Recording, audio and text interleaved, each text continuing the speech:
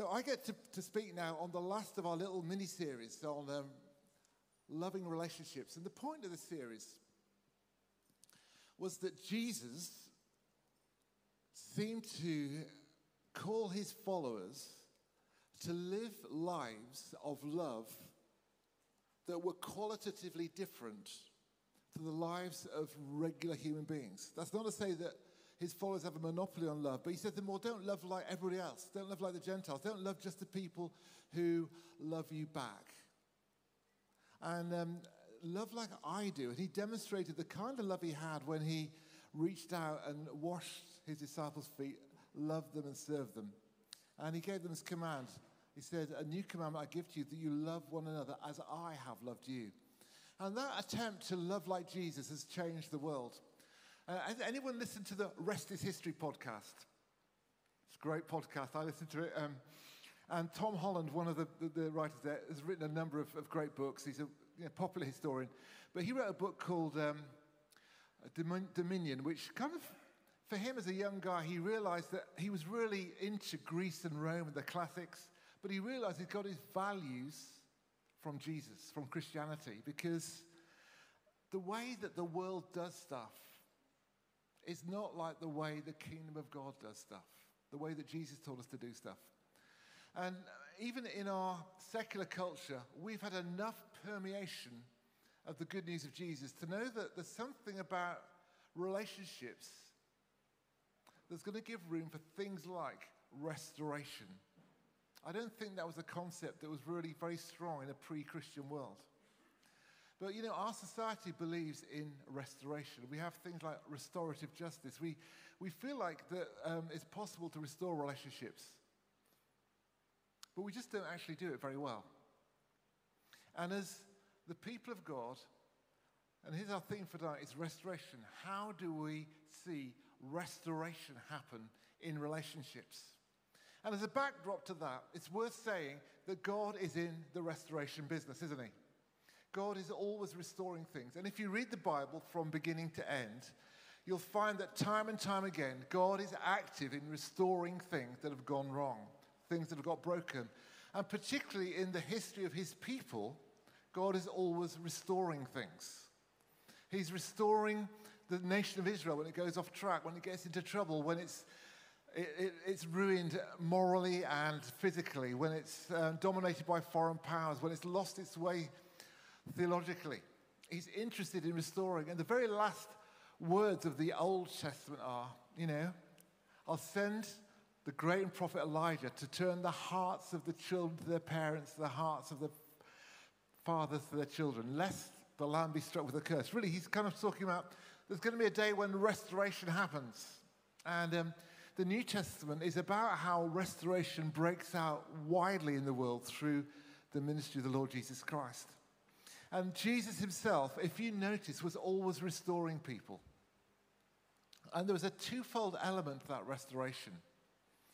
There was the personal restoration of individuals. Someone like Mary Magdalene, it was said of her, she had 7 devils cast out of her. The Gadarene demoniac who was living by himself in the tombs, cutting himself, had a supernatural strength. Everybody was afraid of him. Of the leper who was outcast from society and it was an untouchable. Of the Zacchaeus, the tax collector who nobody liked because he was a quisling, because he was like working for the Romans and he was shut out. The woman at the well in Samaria who had to come out to get water by herself because she was a pariah in society, and on and on.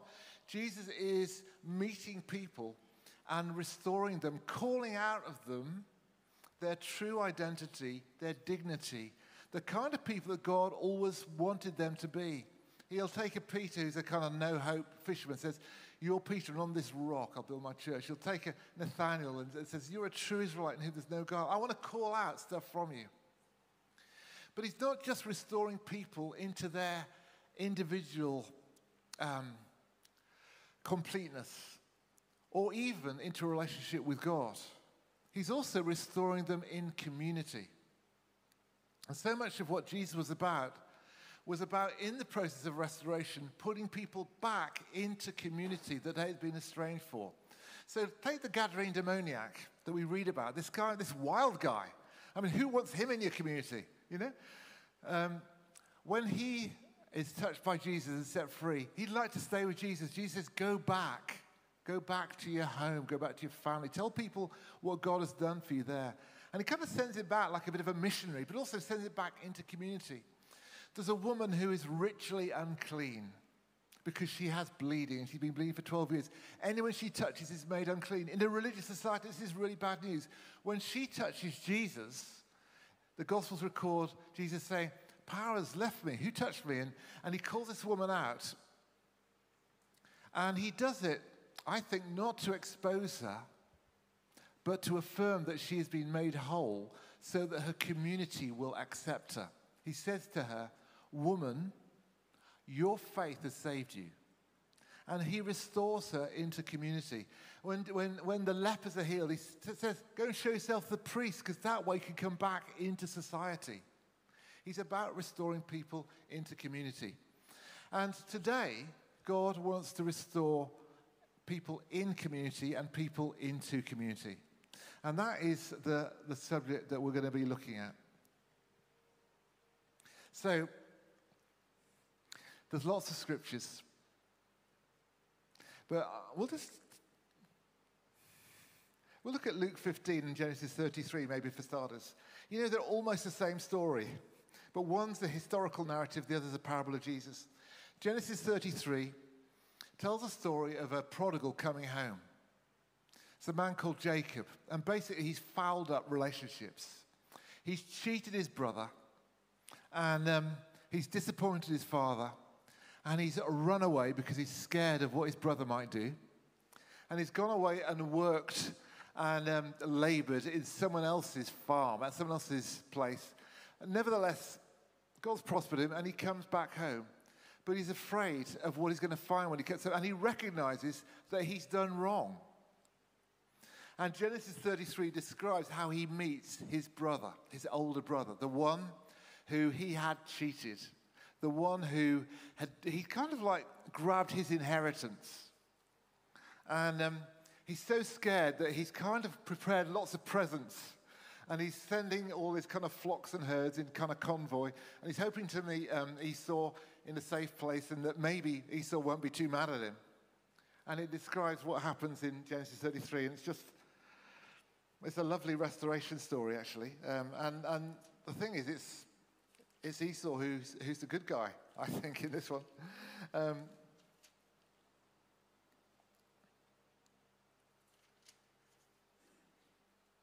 Esau ran to meet Jacob and embraced him. He threw his arms round his neck, kissed him, and they wept. It's a simple little story, isn't it? But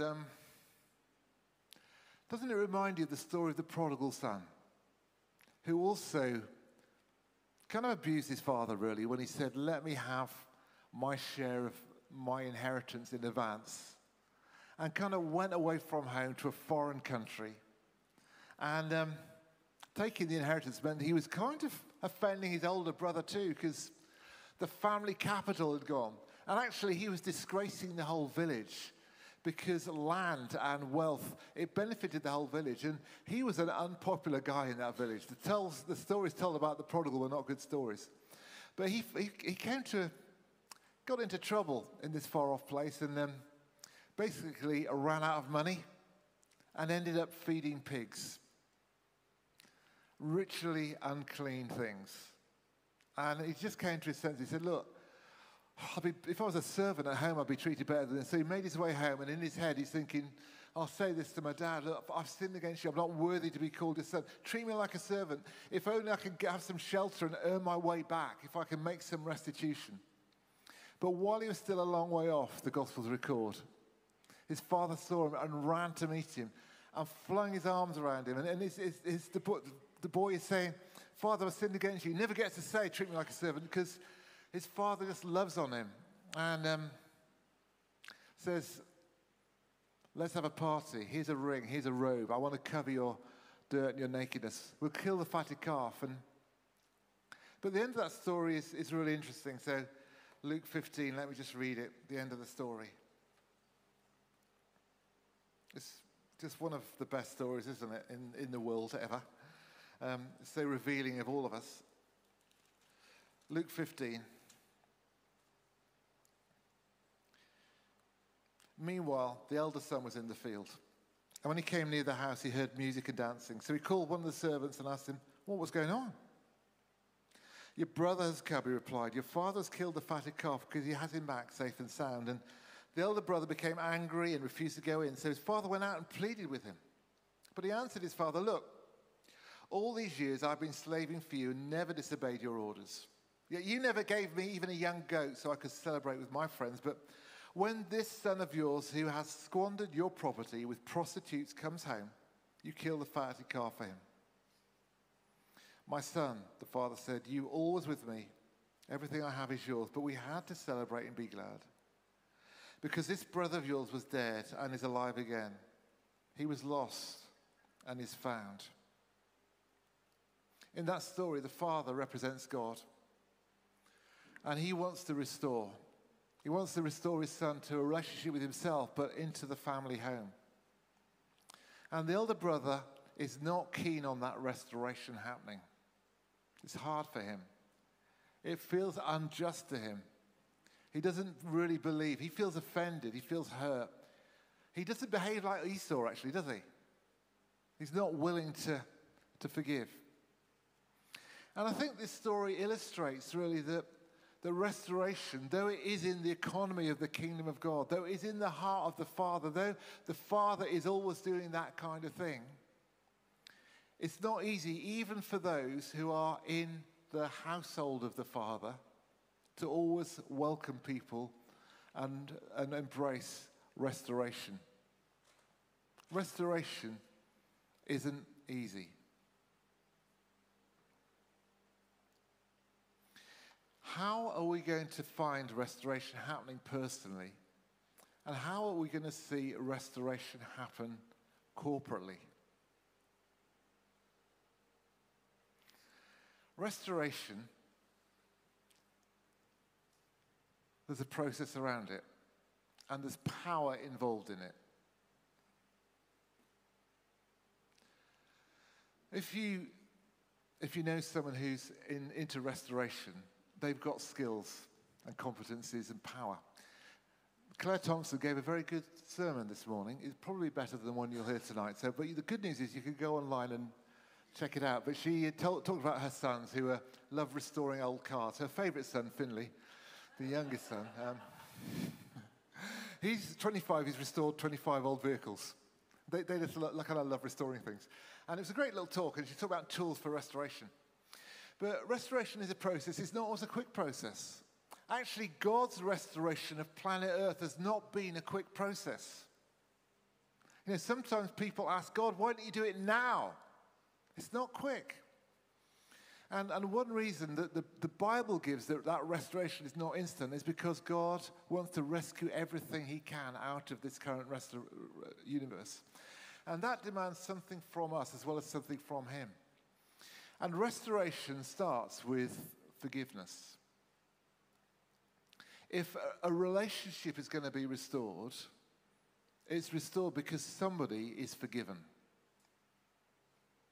And the good news about forgiveness is it can be secret and it can be unconditional.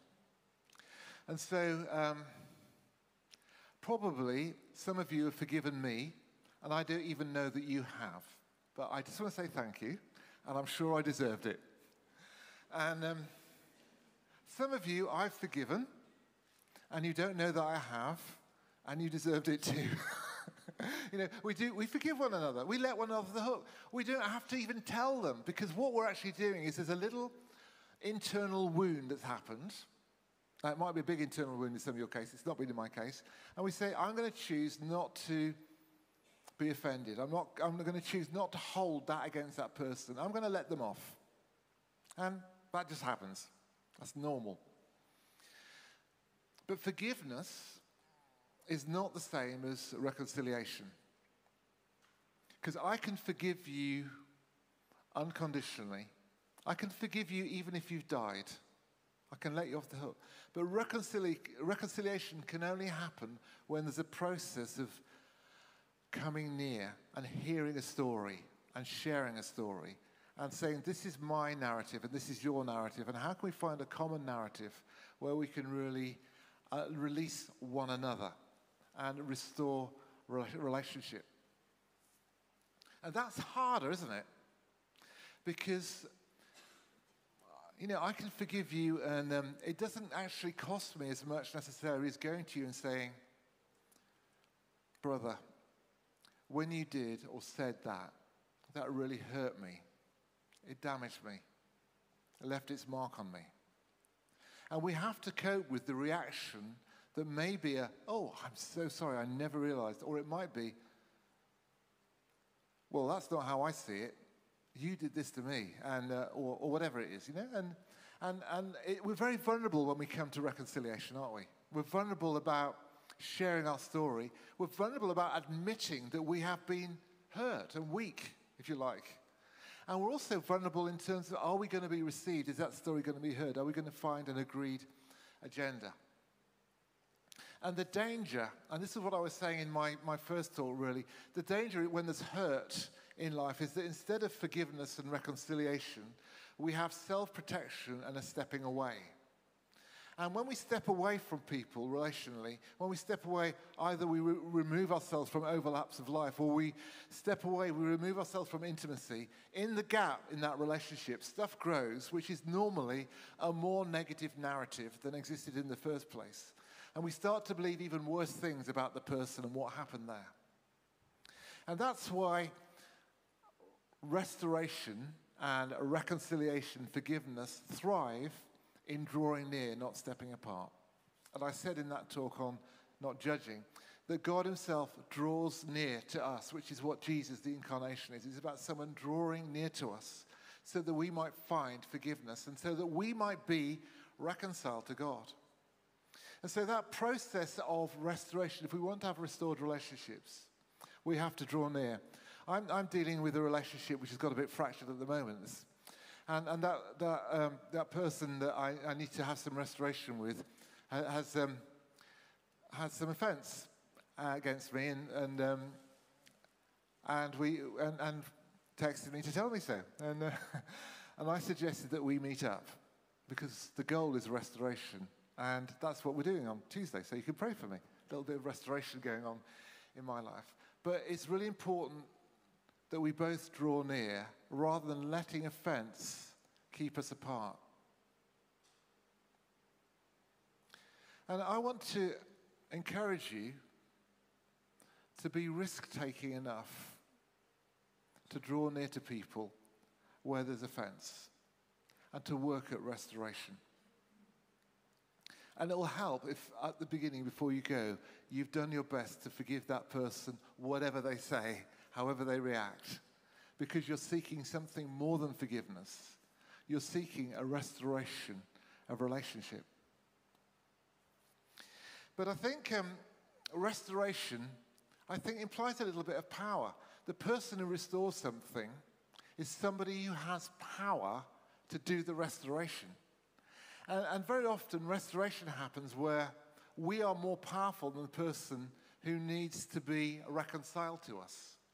And it may be that the power that we have rests on the fact that our internal security, our internal, I'm going to be okay with this, our internal relationship with God, our spiritual maturity, give us a bit of power so that we can go into that situation with some spiritual and social maturity. But when we do that, it's important that we go there with empathy and with a mindfulness of our own vulnerability too. We don't go there in a patronizing way. And I think restoration when you feel patronized is not ideal. I don't know if you've ever felt that, have you? You wanted to do a relationship, and the person with the power, that where you want the reconciliation, is treating you like they're your dad or your mum. And it just makes you a bit cross. Anyway, it says in Galatians 6, verse 1, brothers and sisters, if someone is caught in a sin, you who live by the Spirit should restore that person gently. But watch yourselves, or you also may be tempted. And there's something about the need for restoration that, though there may be power there, we're also on a level playing field, that we all need restoration. The restoration that I'm trying to offer you is only a mirror, really, of the restoration I've received from God. And it's actually in his power and in his mercy that I've got the grace to be able to reach out to you. So if we've got power to restore people, let's not patronize in the process. Let's try and empathize in the process if we can. But I think that there may be some things which make restoration tricky, either personally or communally, where there's been a loss of trust. One of the things that I'm very grateful to God for at the moment in Woodlands is that we've been able to see among us a number of people from the recovery community. And if you're in that community tonight, I want to say thank you so much for having taken the steps of coming along to church, which for some of you probably wasn't your first port of call. And also I want to say thank you because I know that a number of you are teaching us things about restoration. And I think one reason for that is that the recovery community, the 12-step community, which I know a little bit about, is something that invests in restoration. It's not just about recovery. It's about a kind of greater wholeness than that, not just personal, but community as well. And if you've ever read any of the 12 steps or read the big book or all that kind of stuff, you'll know that there are different steps that people can take to help in that recovery and a restoration. And it starts with admitting powerlessness. That's really well known. And it includes taking a rigorous moral inventory where you look at yourself and think, what have I done that's wrong, that's hurt someone else? And it looks too about how can I make some restitution to people that I've wronged. That's actually a step. And now, there's a kind of tension here, isn't there, between the unconditional forgiveness that the Bible talks about, but also what it means to make restitution where we've been wronged. And sometimes when people are going to come back into community, restitution actually is appropriate. And it's not something that we demand, but it's something that people can offer as they are seeking to rebuild trust. Now, the nature of some forms of addiction, which we're all vulnerable to, including me, is that addiction can make liars out of us. And addiction can make us deeply untrustworthy. I remember a guy who was a using addict who was a lovely guy. He used to come here quite often, and one time he hid in the false ceiling that we used to have in the toilets. And after we'd all locked up the church, he kind of nicked all the microphones and took them off and sold them because he wanted to score. And but he used to come around my house quite a lot. And I just had a suspicion it was him, you know. So I just said, did you steal all our microphones? And he looked at me and said, David, if I thought you'd think that about me, I would never come round here. And I just, oh, okay. Anyway, a few months later, he wrote to me from prison. I said, it was me. I did do that. Because the honest truth is that sometimes our compulsions, our addictions can make liars and cheats of all of us, me included, you know. So how do we rebuild trust when that's happened? Zacchaeus was somebody who needed to be restored to society. He had been collecting taxes for the Romans. That was like, you know, you're in Ukraine at the moment, you're working for Putin. And he'd also been he probably had some heavies and was extorting money out of people and getting rich off, taxes, come on, bit more. And when Jesus went to his house, Jesus drew near to him. That's where it all started. It meant Jesus drawing near, going to his home. And Zacchaeus said, I'm sorry. And if I've cheated anyone, I will pay them back 4 times. And Jesus said, today salvation has come to this house because he's not this man to a child of Abraham. He was being restored in community, but he had proactively decided, I'm going to make some restitution here. And this is going to build trust with my community.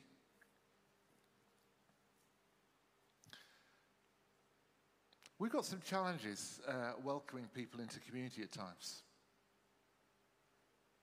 What would you say if you're a church leader and you had a phone call from probation? They said, so-and-so is just coming out of prison. He's on the sex offenders register.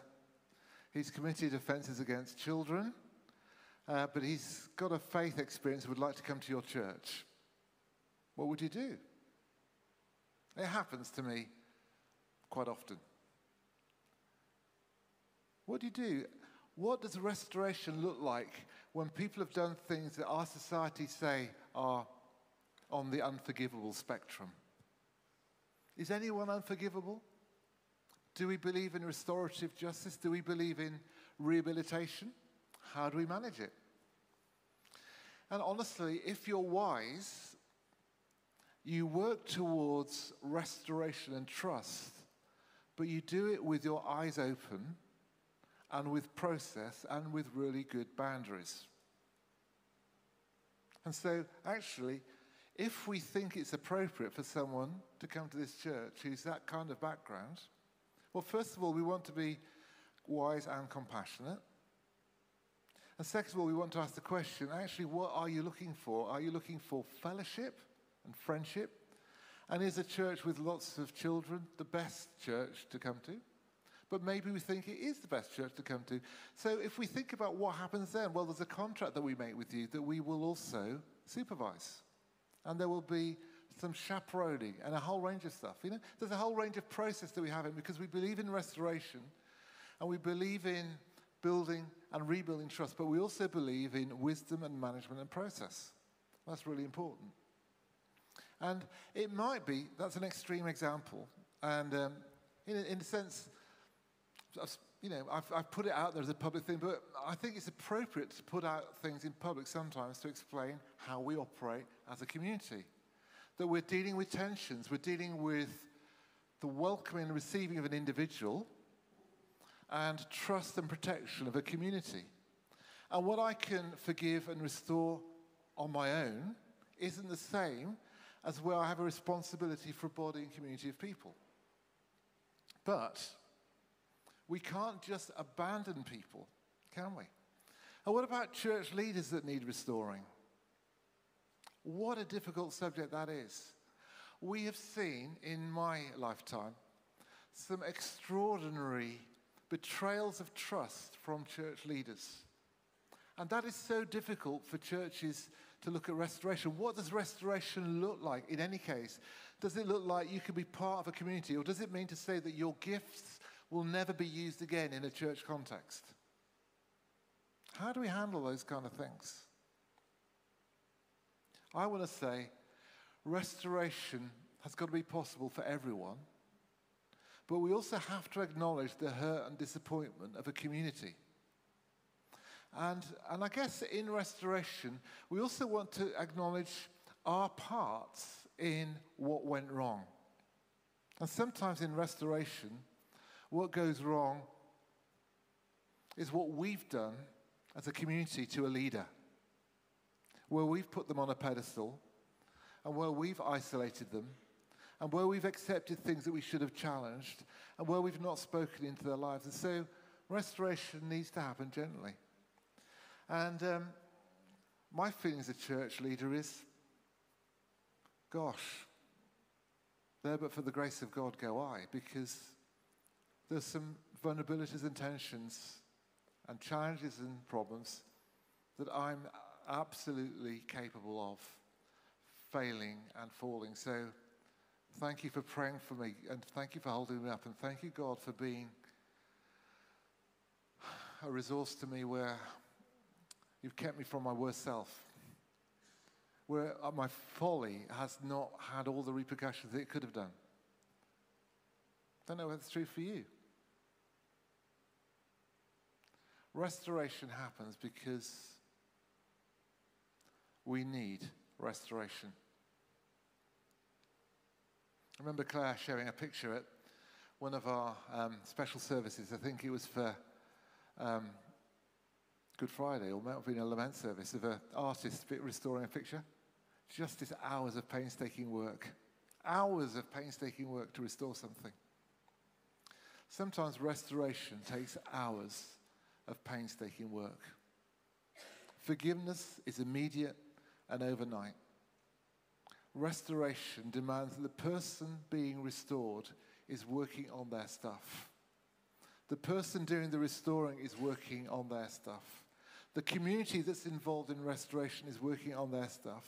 And we've all got a bit to play in that.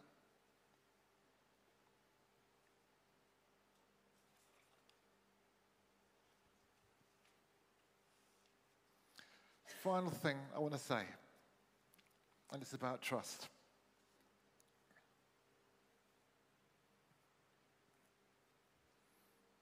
Jesus entrusted himself to people he knew were going to let him down.